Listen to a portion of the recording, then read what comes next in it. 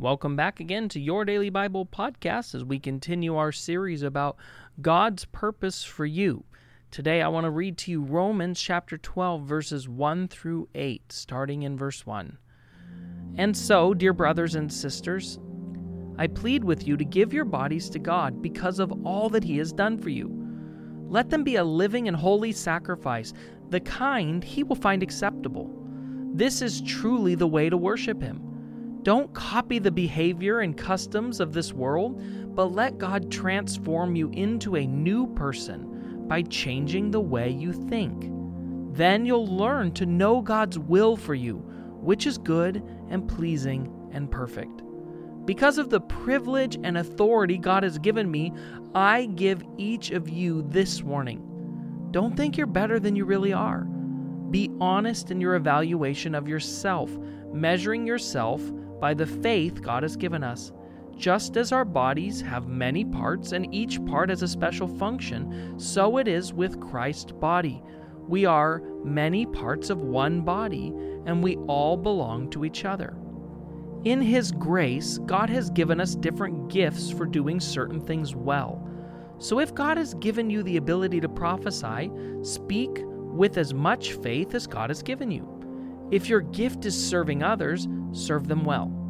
If you're a teacher, teach well. If your gift is to encourage others, be encouraging. If it is giving, then give generously. If God has given you leadership ability, then take the responsibility seriously. And if you have a gift of showing kindness to others, do it gladly. Amen.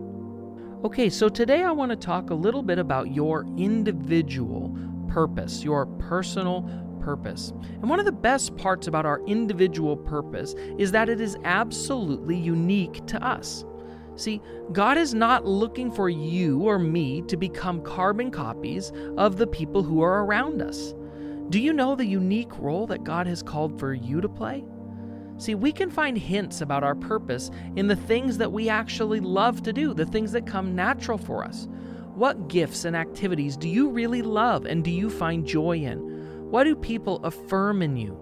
Maybe you're often told how encouraging you are, what an amazing host that you are, or how inspiring your parenting or leadership or friendship is. This can be fine-tuned even further into including specific gifts like writing and organizing and teaching or generosity.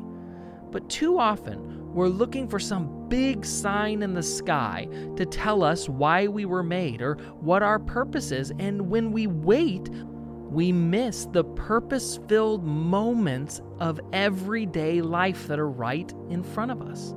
More often than not, we discover and encounter our God-given purpose in everyday moments. It may be someone who catches your attention while you're at the coffee shop, or perhaps a cause that lights up something in your heart. See, God often uses humble beginnings like those as steps towards and into your purpose. See, our purpose blooms, it blossoms over time as God grows and expands our skills and our experience and our desires. Remember, God created you on purpose and for a purpose. It's not too late, and there is no beginning that's too small when it comes to living your purpose. There's nothing random or mistaken about your giftings, about your design, about your passion, about the people that God has placed in your life. There is a plan that God has for you that only you can complete. That's how valuable you are. In everyday life, in every situation and circumstance, God is calling us to live our purpose. 1 Corinthians 10:31. So, whether you eat or drink or whatever you do, do it all for the glory of God. Let's pray. God, I thank you that you have a plan for my life. I thank you that you made me unique. You actually planned before the foundation of the universe my life and good works for me to walk in today. So my prayer is for me and for everyone who's listening, God, that we would take seriously our opportunity to walk, God, in your purpose and plan for our life.